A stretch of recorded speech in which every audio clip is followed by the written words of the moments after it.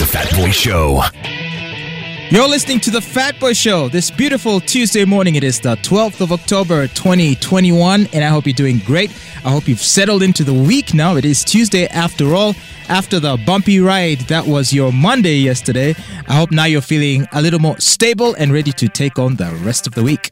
Well, on The Fat Boy Show today, I'm honored and excited to be talking to Dr. Eva Mugisa, who holds a bachelor's degree in pharmacy from Makerere University. And currently she's the supervising pharmacist at Ivitha Pharmacy in Chihuatule.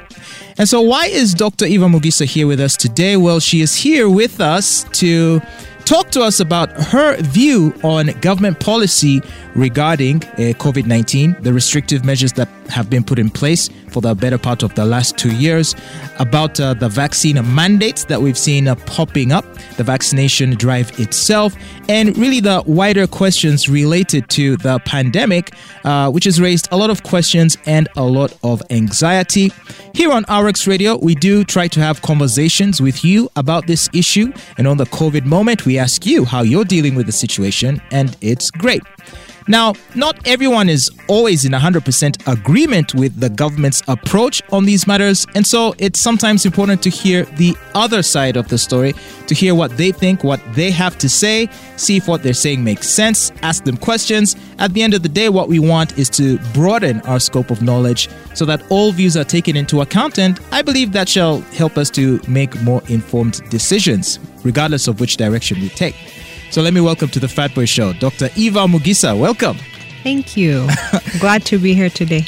Don't you agree that conversation is important, an exchange of ideas? Absolutely. Very important, especially for us as medics.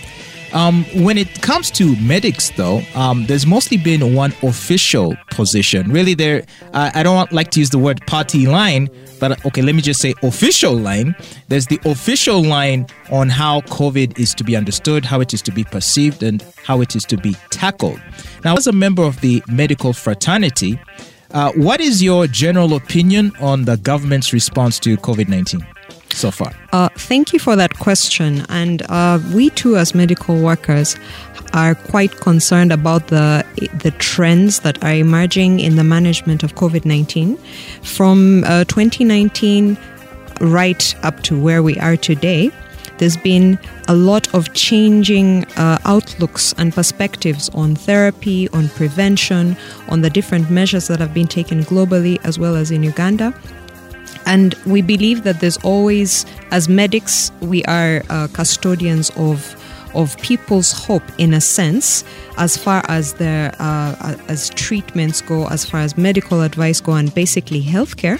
So we have seen the need to review how well we're doing now compared to how well we were doing back in 2020 when Uganda had its first official bout of COVID-19 infections. Mm-hmm. So as we stand today, we have seen the government play a vital role in helping basically handle this pandemic in Uganda in all corners.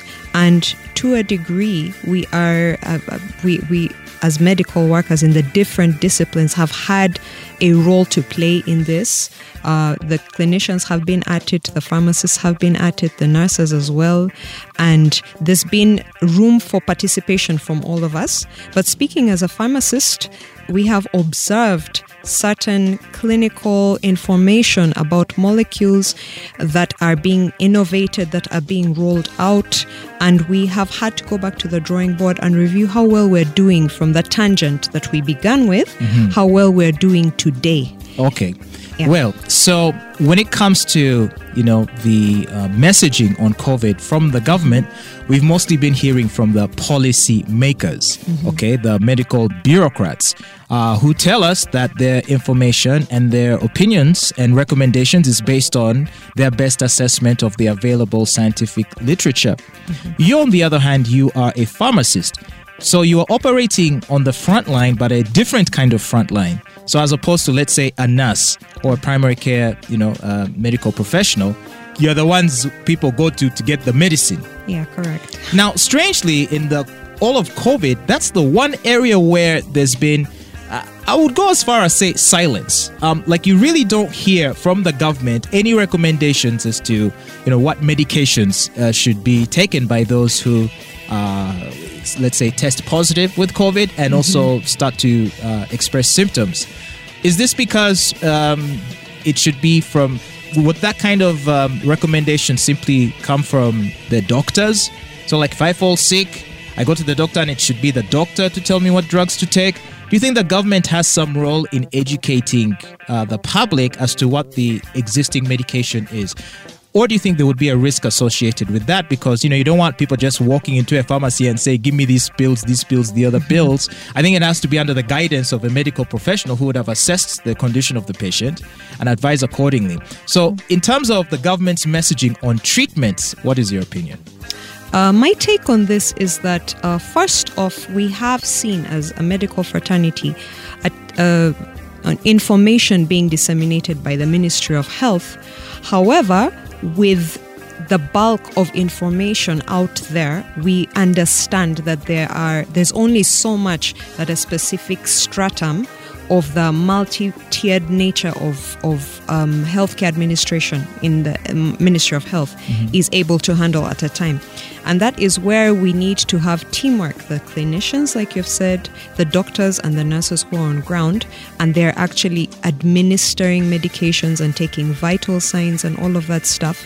And most of their work is largely what we call inpatient, so within a health facility, okay? And they're like boots on the ground, if I could use that word. They're like soldiers in the field. Pharmacists also have a role to play, and ours has basically been looking at the medication at a molecular level, looking at its interaction with the body, what we call pharmacology, okay? And while most medics, anyone who has had paramedical or medical training, do look at pharmacology as a foundational module in their training, pharmacists have the prerogative to analyze, okay, the efficacy, the safety, and other parameters of the molecules that are being used for therapy. So in that sense, pharmacists have a niche. They have a responsibility as far as the drugs are concerned. Now, just to interrupt you. Yes, please. And isn't it true that even when it comes to policy recommendations, wouldn't the experts, the academics, and the bureaucrats in public medicine and public health be relying upon information from the pharmacists as to what seems to be the efficacious treatments? Do you feel like you've been allowed to be a part of that conversation, or do you feel like they've mostly ignored pharmacology, the pharmacology field, and have instead relied on other sources for information when it comes to deciding what policies to recommend? Well, I do feel that pharmacists could have played a bigger role than we have played so far. I know that the manner in which the second bout of COVID in Uganda, the infections were managed, had more pharmacist involvement at community level than in the first bout in 2020. This is true. Yes. And what I noticed about the second bout was that because there was such an absence of messaging from the government in terms of home care, for example, or even just general treatment. Okay, if you get COVID, what do you do? Because with the second bout of COVID is where we really started seeing people getting sick and many people dying. And because there was an absence of information from the government, a lot of people were exchanging information amongst themselves. You would see in a family WhatsApp group, a family member might say, hey, guys, like they will forward to you one of those forwarded messages that people are sending to each other saying, hey, if you have COVID, take this, take that, take that, take this, you will feel better. Take this ginger mixture, take these vitamin tablets, take this zinc and all this stuff. And people were starting to self-medicate, which I think prompted the government to get involved. And I think it was about 2 or 3 months ago that they began actively doing messaging on home care. And to me, that is a testament to the fact that they realized that there wasn't much in the way of information for the public to digest on what to do when you get COVID. Can you tell us, Dr. Eva Mugisa, what are the currently medically recommended treatments or medicines for COVID? What are those? When people get COVID, what are the medicines they're usually prescribed by their doctors? Okay. Well, we have what the Ministry of Health issued to us in the communities as guidelines, what we call first line treatment, second line treatment, and these are protocols that have been given to us by the Ministry of Health to clinicians, to pharmacists who are based in the community on home-based care. So the first line medicines that were issued by the Ugandan Ministry of Health included azithromycin 500 milligrams given once daily for 5 days. There was vitamin C 1 gram to be taken once daily, and zinc, either zinc gluconate, which is a little bit hard to find on the market, or zinc sulfate 20 milligrams, which is readily available on the market as total zinc. These days, that comes in a combination in an effervescent tablet that dissolves in water. Yeah, I took those capsules. It's like about 30,000 shillings. Oh, yes. And there are these capsules of about 1,000 milligrams per capsule, right? Of vitamin C combined with zinc. Yes. So there was azithromycin, vitamin C, and zinc. There was mention of dexamethasone, which is a steroid anti-inflammatory. But the dosage for that varies from patient to patient. Okay. And in areas where there was no azithromycin available, they recommended using amoxicillin combination with clavulanic acid, what we know as clavulin or augmentin, or amoxicillin where the combination is not available, alongside your basic paracetamols for pain and fever management. Yes. And syrups to decongest the chest and the nose, So that was what was given to us. We put that into practice, and we found that in the initial 1 to 2 weeks, both us who are in the community, stationed as pharmacists interacting with incoming patients, and our colleagues who are pharmacists in inpatient settings, clinics and hospitals, we started to put the protocols to use. However, we began to see a great and drastic decline in the performance of this regimen in management of our patients. Just a moment. But in as far as you are aware, what were the results of this regimen? Were patients recovering from their COVID infections? The one that was given by the MOH? Yes. That combination of that modality that combined those medications you just mentioned. Yes. How were people reacting to it? Those that were infected, were they recovering quicker, or what was going on? A lot of our patients ran to get azithromycin for just-in-case reasons. So they bought it over the counter. It's an antibiotic, a type of antibiotic. And the people who took it found a bit of relief, okay? And since it's supposed to be taken for 5 days, they found that the first one... Were these people with positive tests, like COVID tests, or these are people who were negative? These were walk-in patients into the community pharmacy, so we could not tell. Okay. Yeah, who had done a test, a PCR test or any other test. Okay. And it was just we couldn't screen them out. Okay. And a lot of fear was going around. So sometimes symptoms are psychosomatic, and that's simply a big word to mean that if you're afraid, you might start feeling something that's actually not there. Yes. So we had a lot of people who started to feel cough that was not there. A slight irritation in the throat. They're like, oh my God, sneeze, I'm finished. They sneeze, I have COVID. I have fever, joint pain, this is COVID. So in absence of proper, access to testing, people just basically decided to medicate, but using the guidelines given by the Ministry of Health. Okay, so I guess my question is, so would you view that now that for a period of time that has been the modality that was handed to you to implement in the communities, do you feel that was effective? No, I do not. I feel it was missing a vital component. What was that was missing? We came across some protocols that have been used in the US that involved a combination of azithromycin, zinc, and vitamin C, but in addition to either hydroxychloroquine or in its absence or in availability, ivermectin.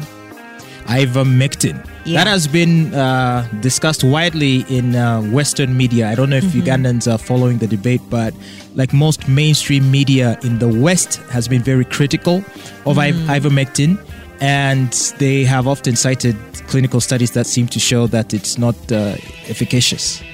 So you're saying that in your practice and in the times that you've given it to your patients, the people that come, you're saying that you registered a greater success with that combination, with that modality?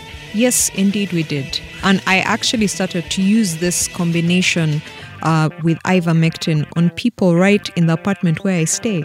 So it was right next doors. It wasn't a patient far away from me. But people have said that ivermectin, when you watch CNN, they'll tell you ivermectin is for animals.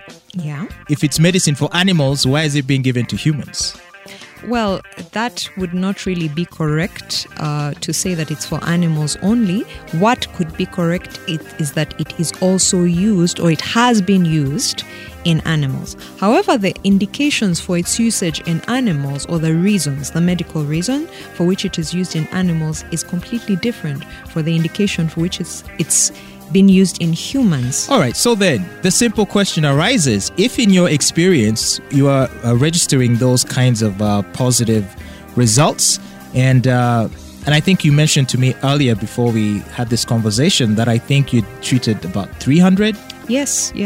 And patients, and they recovered using this modality. I did not lose any. Okay, wouldn't the next simple step be to forward this information to the Ministry of Health or whichever public health institution, for them to take it into account, perhaps commission wider studies on it, and after the studies show to their satisfaction that the modality is effective, it can then be recommended widely. Why isn't that something you'd pursue? That is definitely something that we collectively, as pharmacists who have been frontline in the community, would like to do. However, we have challenges with regard to the hurdles that come with documenting and quantifying this information into a paper. Okay, so it's not simply get people, say I've treated 300 people and then write to the Ministry of Health and say here it is. There is a protocol, there are steps, there is what we call an institutional review board that has to review questionnaires, because you have to get consent from the people who have used the medication to use their treatment record to, verify certain claims that you're making using this treatment therapy. Well, that may be, but I feel like at the very least it should prompt some curiosity on the part of the medical bureaucrats, public health bureaucrats, to say, oh, okay, so here we have some pharmacists who seem to be, giving this medication to some of their patients who are infected, and these are the results they are reporting. Isn't it therefore worth a look? Like, at the very least, shouldn't it prompt that question? So my question is, what has been their reaction in as far as you're concerned? Do they have any curiosity in this, in hearing from pharmacists like yourself about these alternative protocols for treating COVID, or are they sort of stuck on the whichever paradigm has either been handed to them from the World Health Organization or whichever body is the one bringing the money? Yes, there has been curiosity in the efficacy of ivermectin and other medications really that are out there that have antiparasitic properties such as ivermectin and have shown efficacy whether in clinical studies or in real-time outpatient cases against coronaviruses. I can say that there's curiosity because we began to see, after we started to administer over-the-counter ivermectin to our patients, we began to see prescribers actually prescribing it in medical forms. But wait a minute. Okay, speaking of prescriptions, what about the doctors themselves, the actual physicians who these people will first go to seek their advice? So Is it through your suggestion that they recommend these treatments? So when someone walks into your pharmacy, Yeah. and and maybe they ask for azithromycin, which probably in your head triggers the idea that this one might be here because he thinks he has COVID. Is that the point at which you say, by the way, there is also this you might want to try? Is that where you intervene? I guess I'm trying to understand where the beginning point is for any suggestion of any medical modality. Shouldn't it start with the physician rather than the pharmacist? It's not one or the other because we work as a team. Yeah. So the pharmacists are supposed to give information to the clinicians. Because the clinician or the physician is the one supposed to diagnose me, not the pharmacist. If I walk into a pharmacy, you're standing on the other end of the counter asking me what I want, Yes. Is that a complete process as, me actually sitting before a physician who maybe checks my temperature or checks my throat or my blood? Wouldn't that person be more qualified to recommend to me what medicine to take? And he'll write me out a prescription, which I then bring to you, and then you sell me the medicine. Is it for you to tell me, take this, take that, take the other?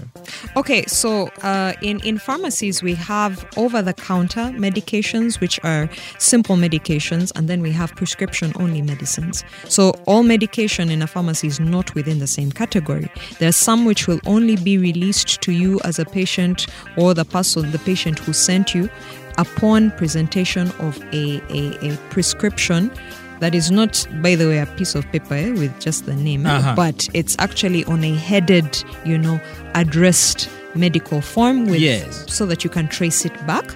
And that information is supposed to be fed into National Drug Authority prescription record books that are issued to every pharmacy. Correct. So in pharmacies, when someone walks in, we have the over-the-counter and then we also have the prescription. But during this time when there were so many infections and the hospitals were actually overwhelmed with numbers, and the feedback we got from patients with COVID or suspicious of COVID or had someone at home they'd been in contact with COVID, whatever the case was, people actually got to a point where they were afraid to go to hospitals. They were afraid to go to hospitals for fear of exposure. They were afraid to go to hospitals for fear of the medical bills that were really, really going through the roof for some cases. To get a bed in hospital for COVID, how much was it per day? 5 million in some places? In some places, yeah. I can't speak for all, but yes, we have had cases of people who actually thought we were a clinic and they wanted their person discharged from, let's say, Paragon Hospital and brought to us to manage, you see. So people would walk in and they preferred to have community-based treatment and management because of those reasons. From hospitals, they would prefer to come to the pharmacy instead of hospitals. So when someone walks in and they ask for vitamin C, we are supposed to ask what it's for. Because the doses of vitamin C, for example, just simple as vitamin C, can be harmful in high doses and safe in lower doses. That's true. Because when I bought my vitamin C dissolvable capsules at the pharmacy, they even told me, if you're infected, take 1 tablet a day. If you're just trying for immunity, take half a day, is what they told me. Yes. So is that an example of what you're saying of the point, how you might sometimes intervene in asking questions of these people who That's an work? entry point, definitely, for us. We ask what they're using it for. Is it for an adult? Is it for a child?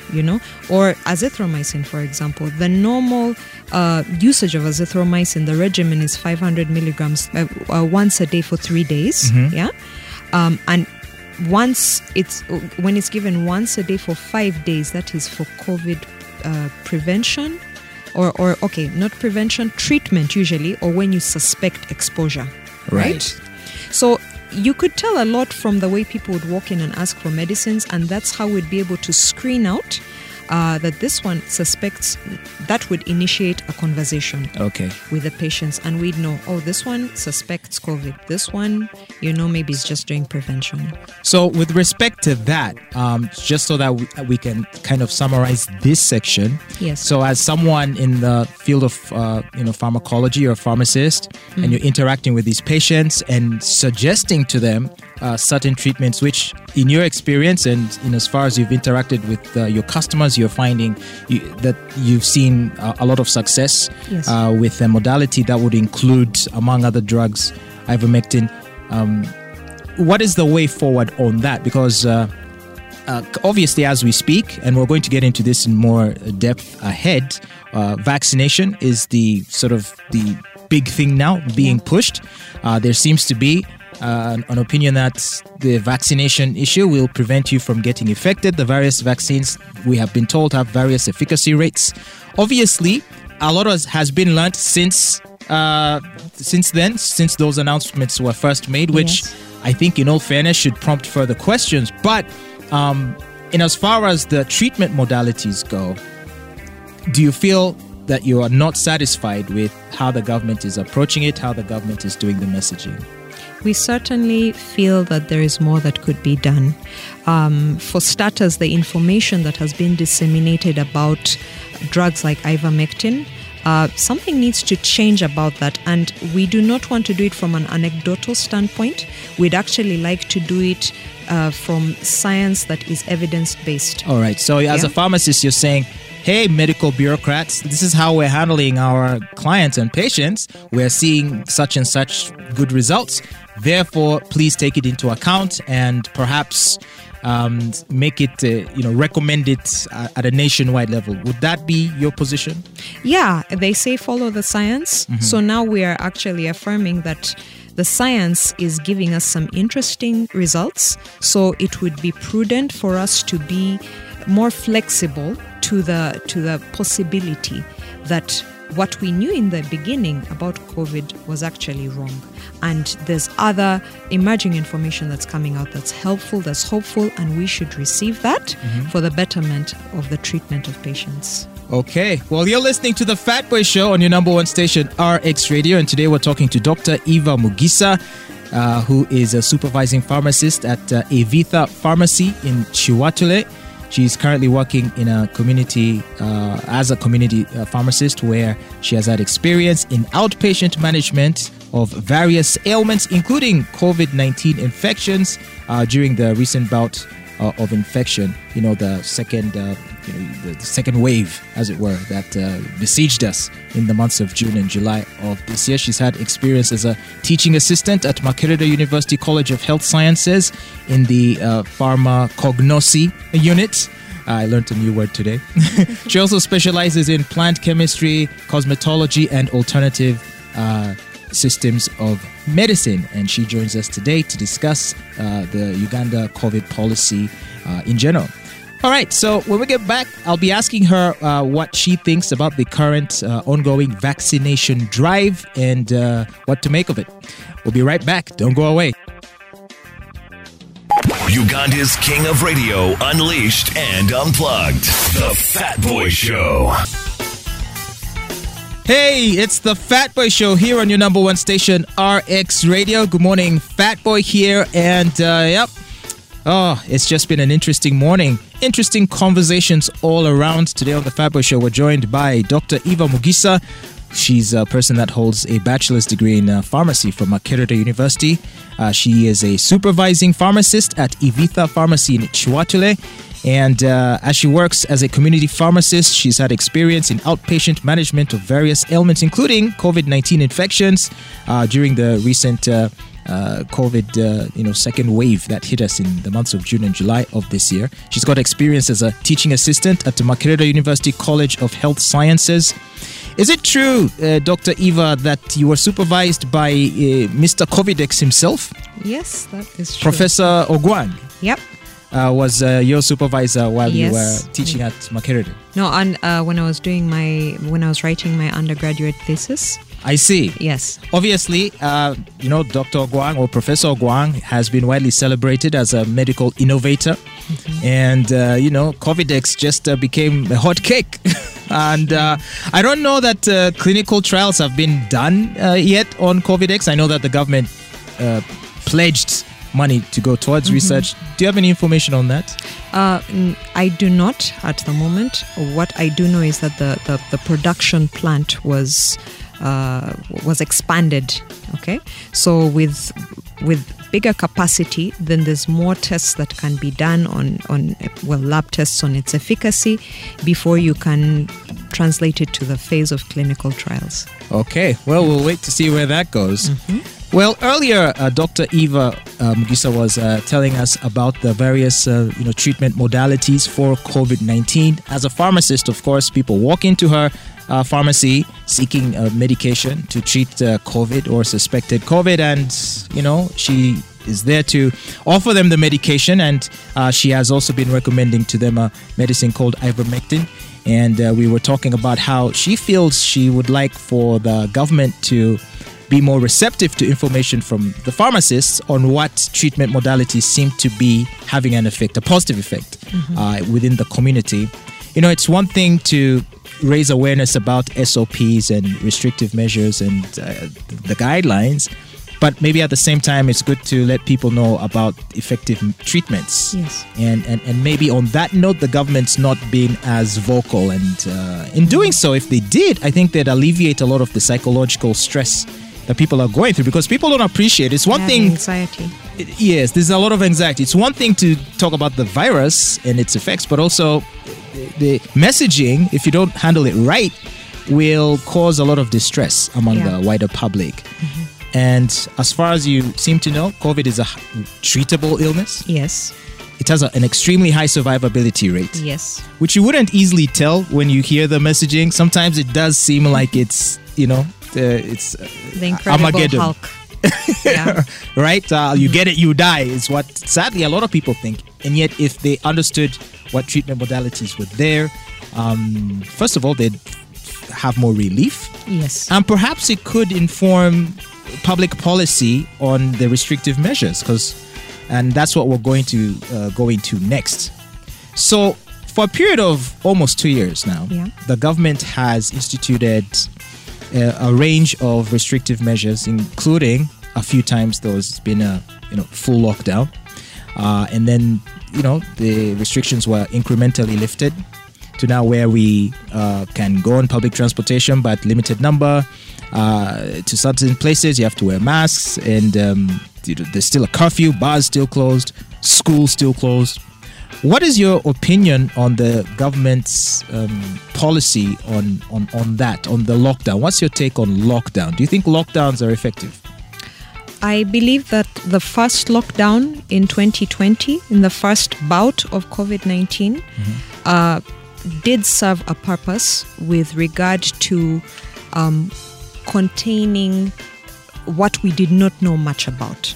See, there wasn't a lot of information about the SARS-CoV-2, this particular strain of coronaviruses, because coronavirus is actually a family of viruses. But this particular strain, this particular type, not much was known about its until 2019 and 2020 in Uganda, when we had the first bout of infection here, nationwide infection.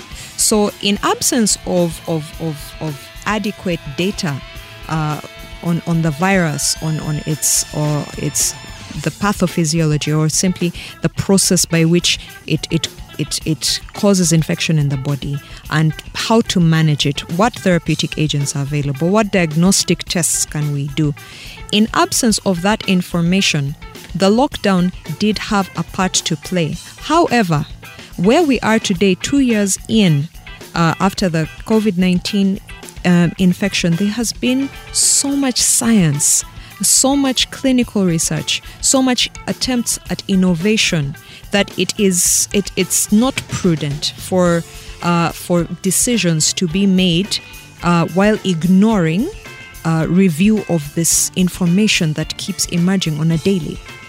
So lockdown did have a place at the beginning, but it's presumptuous to translate the same 2 years down the road when so much more information is coming out, and a lot of this information actually is hopeful, because there's therapy options, there is more information that this works, this doesn't work, this doesn't have to be a death sentence, it's preventable, etc. Now, knowing what we know about COVID 2 years down the road, we know who the most highly affected demographic is. Yes. And as we discussed earlier, we know what some of the viable treatment modalities are. Yes.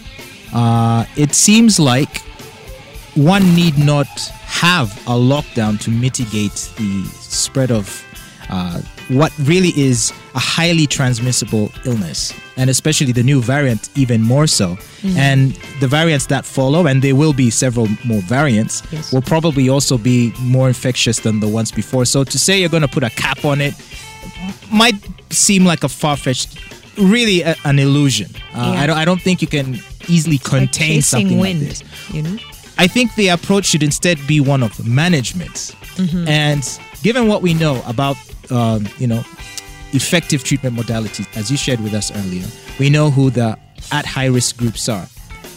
Do you think the better approach should be to take that into account and to formulate a policy that would allow society to function, to allow for people to have their freedoms, while at the same time, implementing a program that would serve to protect the most vulnerable members, the people that would be most at high risk of falling ill or succumbing to COVID. What are your thoughts on that? Given what we know now about COVID, if not a lockdown, what would you recommend in the event of a new wave? Okay. What would you think is the better option the government should take? Okay, some of the points that you've brought up are a good starting point for my response. You have said that most probably there's going to be more variants, and it's not because you have a crystal ball and you can see these things. It's just the nature of... Yes, the rate at which the virus mutates, as we have seen with so many other viruses. They are not stable. They keep changing. And if that is the case, when we look at the measures to mitigate this pandemic that are locked onto, let's say, one variant of the virus, and locked and fixated in that, if we do not become a bit more versatile and a bit more open to see how we can mitigate even future mutations, and make it more holistic to combat, let's say, any strain of variant that this thing mutates into. If we do not extrapolate our intellectual quotient collectively as the medical fraternity in Uganda, I think we're heading for a very, very big problem. It's a ticking time bomb. So to that end, there's been certain phenomena, there's been scientific evidence that has shown that certain phenomena actually offer immunity to most other variants because they are more, the coverage over the particular protein markers of the coronavirus, not particular one variant, but the coronavirus, that there's certain forms of immunity that cover that and give you protection even for future infections, as opposed to the ones that are retrospective for the variants that we've had before. So how is that kind of immunity generated? Is it through prior infection? Because that's been the talk lately, that prior infection offers you greater immunity for future possible variants. We know that the literature now seems to be showing, the research from Israel, that prior infection seems to protect against not just Delta, but I think some of the other variants much better than even the vaccine might. And now we're seeing that the vaccines are only offering protection lasting 6 months, at least for the Pfizer, which we were told was the best one with I think it was first advertised with a 95% success rate of preventing infection. They said you have a 95% chance of not getting infected if you get the Pfizer vaccine. Now, we've since learned that this is not actually what's happening. True. Israel, and I think Israel is mostly Pfizer, isn't it?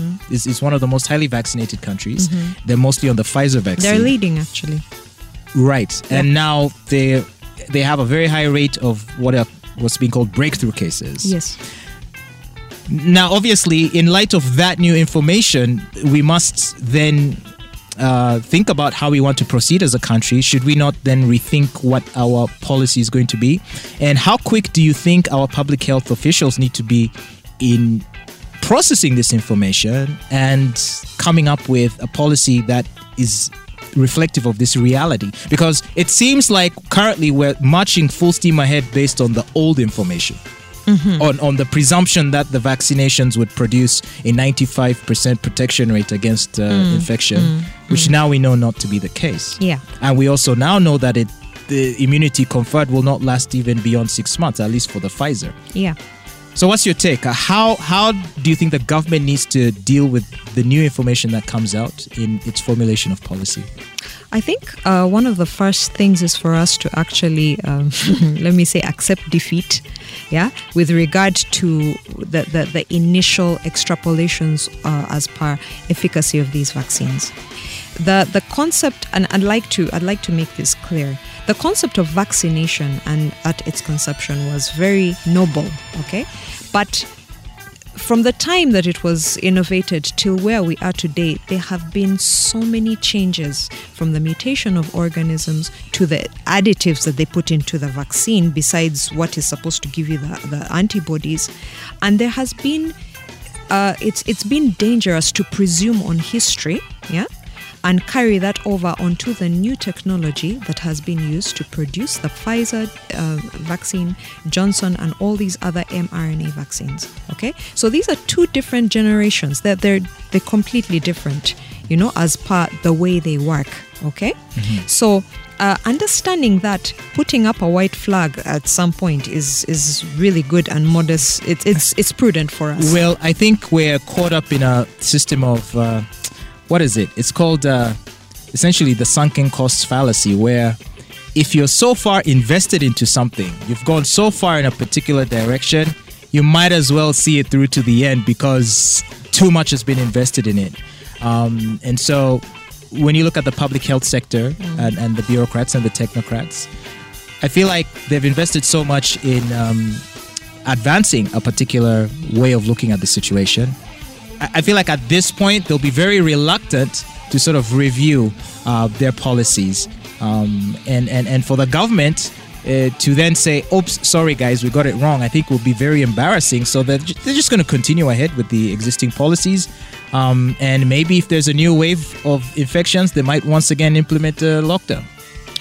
That would be very unfortunate, but we actually have a lot that could help us turn the tide of what's happening. With regard to the vaccination goals and what's happening out there, Uganda does not at this moment produce any COVID vaccine in-house, although the president of Uganda has hinted on setting up a vaccine producing facility. Yeah, he said that when we interviewed him in January. Yes, using an adenovirus to be able to basically follow the mRNA technology. Okay, so there was plan to do that. However, like I said, putting up the white flag helps us a lot because, you see, the vaccine producers, in as much as maybe there's sunken costs and, that fallacy that you've mentioned, there are liability issues that even our lawyers cannot really, they can't put a finger to. The vaccine producers do not want to be held liable for anything that could go wrong with these vaccines. All right.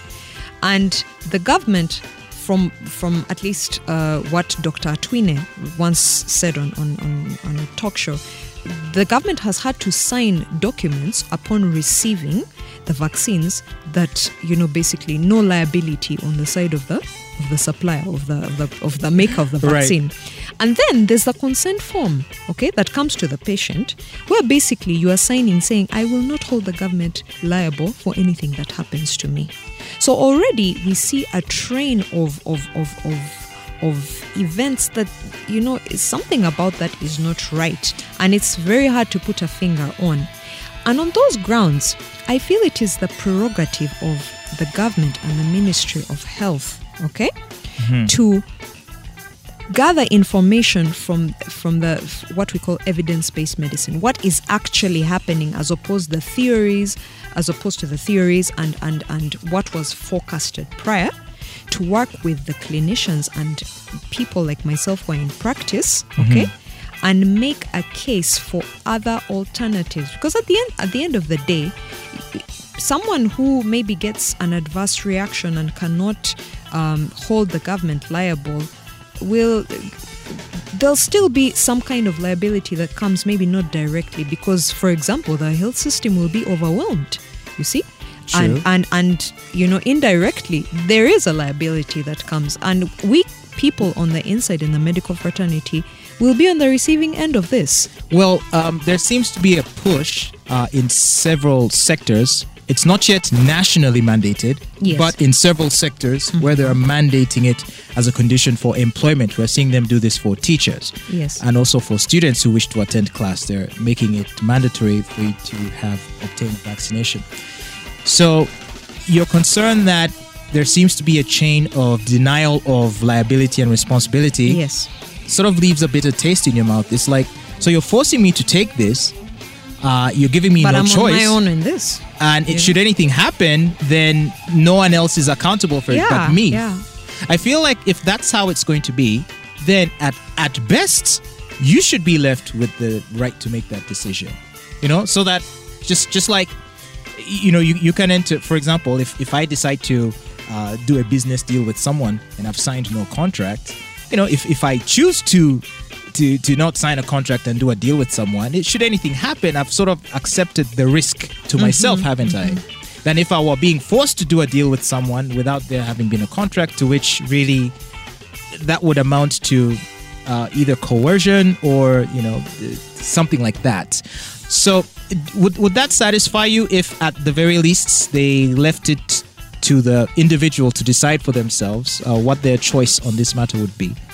Yes, it would. And I also think so because of the fundamentals of true medical science, whereby we are bound by the Hippocratic Oath and we are bound by the Declaration of Geneva as medical workers, that we will respect consent, that we will respect confidentiality, that we will not engage in patient over-treatment and what we call medical nihilism, and that is basically counting your religious or maybe traditional the reasons that you have, maybe strong religious reason or faith reasons, not to consent to a specific treatment. I would like to think that all the doctors in the Ministry of Health, not just in Uganda, but worldwide, and even the doctors in the medical fraternity within Uganda in the fields, are bound by that oath, which we actually make before God. So, we are consistent with for God and our country, So you are bound by that oath to respect consent, to respect confidentiality, and also to keep growing in your medical field, to look after yourself. And if there is any information that it will be helpful to the medical practice going forward to further generations, we have the prerogative to share that. So on those grounds, yes, patients still, your body you're the proprietor of your body. You are the sole proprietor. Okay, maybe if you're married, your husband. Perhaps. Well, don't be too sure about that. Well, a wife can even accuse the husband of other things. Yeah, but as an individual, as a patient, you are the sole proprietor of your body. So you get to call the shots, what is put into it and what's not put into it. So you have a responsibility to know this as your right.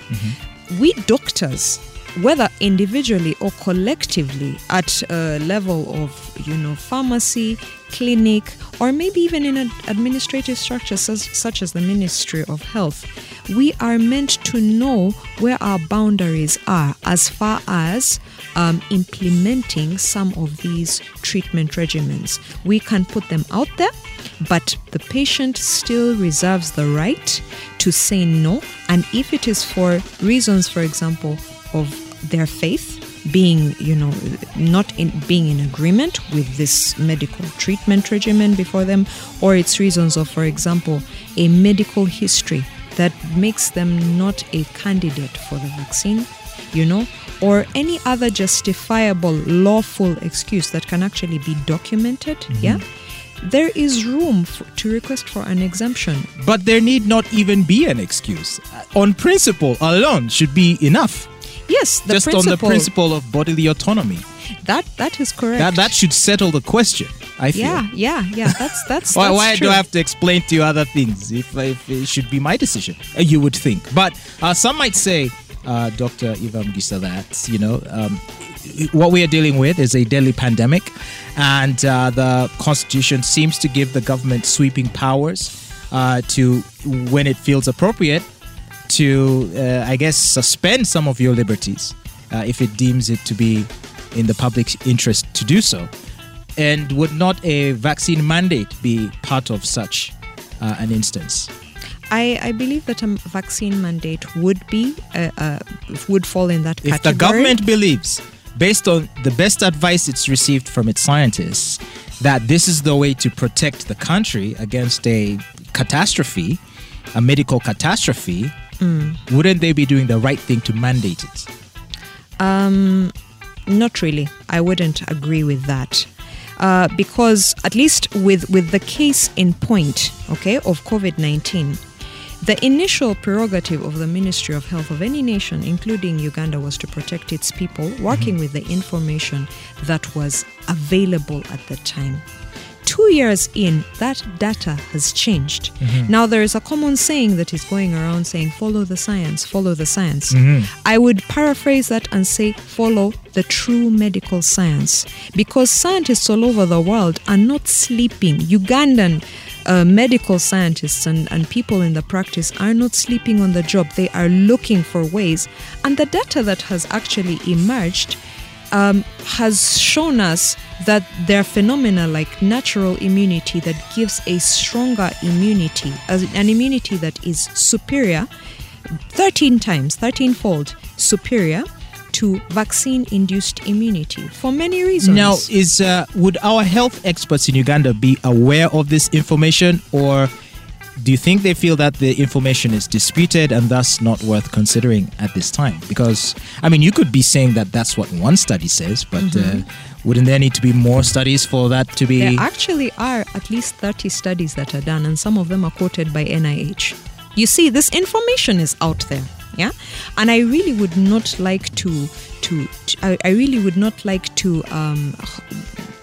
point the finger at my colleagues for not educating themselves on these studies, because I believe that they've made their best efforts to be part of the solution, but there is so much research out there, and there's so many emerging trends that should correct our course. It's like when you're driving, if you get to a place and the road is blocked, you're going to have to find another route around. So you cannot just say, I'm going to get the car and climb over this roadblock and talk to the LDUs to move this barricade.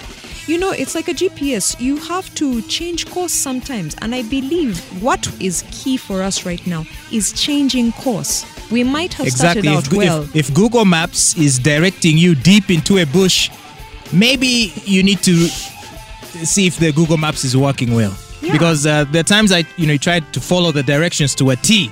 I know it's taking me, and before you know it, you're in a swamp, right? But sometimes you have to use your wisdom and say, okay, you know what? Maybe the direction in which I'm being taken may not be the best. So let me pause, get my bearings, reorient myself to the reality around me, and then chart a course that seems to be more on the right track. And you think if we did that as applied to medical science and public health, you think we'd be much further along in yes, absolutely, in bringing this crisis to an end? Absolutely, because this information is not anecdotal. This is information that has actually been journaled in medical journals, in peer-reviewed. Most of these articles are peer-reviewed. The Israeli study that you quoted on earlier has been done just this year.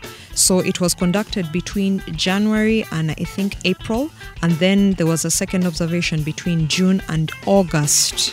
That was just, I think, last month or the other month, but this year. So this information is raw and fresh, but its credibility comes from precedence that has come from several other nations, including Ireland, including right in the US, where they've taken this phenomenon and quantified it in the lab. You can actually draw blood from a patient, take it to a lab, and identify certain antibodies, and you can isolate certain cells, what we call T cells, their type of white blood cell. You can actually quantify how many of those. In fact, let me give you an example. This, HIV infection, when they say CD4 cells, that is a quantity, that is a marker of how many types of a certain white blood cell they have in their blood. Right. And we do CD4 cell counts here in Uganda, and that's an index for many HIV patients to see how well or how badly they're doing with regard to the thriving of their immune system. If we already have precedence of such tests, why would it be so difficult to quantify T cells in a body? You can quantify, you can identify this. Yeah, but because if the argument is that the studies are showing that prior infection confers, let's say, immunity, is the argument that, okay, therefore people should get sick? That would sound absurd on its face. I think that's not just sick, it's dumb. And we don't recommend people to go out there and sit next to someone with COVID and inhale deeply. So you want people to practice the SOPs so that they don't get infected. Isn't that the ideal situation? No, actually, I'm more inclined to go with the herd immunity phenomenon, okay, where a large number of people within a society, let's say within the nation, have had this infection, not because they went looking for it, okay, but it just, by circumstance they just got sick, and they were well managed clinically, okay, they recuperated, and now they're up and on their feet, and they have antibodies, all right? So there is this phenomenon called herd immunity, where if, let's say, 60%, or maybe even less, you don't need 60%. These figures vary from one pathogen or one type of virus to another. But with regard to COVID, if we looked at the recovery rates of COVID infections in Uganda that have been actually mentioned by the Minister of Health and it's been televised, we have it's 99% recovery rate. And when you look at the number, that's the official figure. This isn't like speculation. Yes. Okay. Worst case scenario, if it has changed, it's still above 90. Okay, and that accounts for so much. It says people are actually recuperating. I personally believe, from my clinical interaction, my interaction with patients in the pharmacy who have opted out of hospital, treatment, inpatient treatment, and opted for outpatient treatment in community pharmacies. That many of the casualties, many of the deaths that we had, were because of clinical mismanagement. And that is not a vote of no confidence to my colleagues out there in the practice, but also it speaks to the state of our medical infrastructure. Yes, really, generally that's what it speaks to. Which was the point of the lockdown, was supposed to help to reinforce and to strengthen and boost that capacity, which would prevent that kind of either negligence or malpractice, from the medical professionals. Exactly. So, from my interaction with patients and their preference to having outpatient treatments, that says a lot about how well they have recuperated, and combined with the recovery rates, that suggests that we actually have reached herd immunity. Okay. And that, I know, probably someone will have to quantify that and check that out in the epidemiological studies, but with such a high recovery rate, it's prudent to assume that we have actually achieved herd immunity. Now, does that take the place of SOPs, etc., etc.? I believe that still You can still be careful or try to minimize your exposure. It's like having a bath in the morning. I mean, no one has to tell you to do that. Okay? So if you feel like you've been around a person who has a lot of snot in their nose in a taxi, I mean, it's just hygienic to wash your hands. But I'm talking about the lording over of these SOPs, especially in certain places like places of worship, where there's organized services, where there's amenities such as toilets and hand wash basins, where the children are in one place and the parents are in the other, where you can actually get in contact. The pastor knows who's okay and who's not. Yeah. So I believe we really are at a point where we need to review what we started out with. Okay. And like the GPS, change course. There's good news out there. I mean, it's a message of hope. Okay? Wow. Yeah. Well, and I would agree with that. I think the message of hope is what should be encouraged. I mean, I give credit where credit is due. I mean, the government has done its part. And yeah, we're safe in assuming that probably they are acting in the public's best interest. I think at the same time, they should be open to reconsidering alternative ways of approaching the situation. Yes. I think maybe, first of all, let's not do copycat syndrome. Just because one country did one policy doesn't mean we slap it on here. And some of them may not even work here because of our economy and our healthcare structure. That's right. Yeah. And I think the government should be more open to hearing the views of other professionals in the field and other stakeholders like the pharmacists and so forth. I do wish there was a kind of forum. I feel like it doesn't exist. I feel like the president enters the room, there's the public health officials, then there's one or two scientists, and that's it. I feel like there's no wider consultation. We actually don't know who the scientists are. We don't even know who the scientists are. But we are told, and we'd like to go with government scientists, so and so. Why not put that guy on TV and have him engage? And I think that will also go a long way in helping to build trust, because a lot of people are left to assume, you see, once a lot of it is shrouded in secrecy, you just leave room for speculation and assumptions, which doesn't foster a lot of confidence. And I don't think that's good for the country. So let's have an open dialogue, open conversation. Let the government involve other stakeholders in some of these decisions that are being made. I feel like that way there'll be less hostility or resentment towards some of these policies that are being implemented. And knowing what we know now and what we are going to continue to know and learn about COVID, I think it can only help us move forward and come out on the other side where life returns to a semblance of normalcy. They say new normal. Is that a thing you're a fan of? No, I'm not. You want the old normal back? Yes. And maybe it's not, out of reach, the old normal. Maybe it might come back in some fashion, maybe with some modification. But we are hopeful. But to imagine that there'll be a complete paradigm shift and the world as we know it will never be the same again, that to me seems a bit too grim for my liking. Same. Wow. I want to thank you so much, Dr. Eva Mugisa, our guest today on the Fatboy Show. We've had a lengthy conversation here and, very, very informative and very thought-provoking. Obviously, from here, I want to go out and read some more on this stuff, and so should you. These are just ideas here being exchanged, opinions. Do your own research. Consult the best sources. Listen to what the experts say. Check that against other experts also. And, see what makes most sense to you. And let's all work together to deal with this crisis.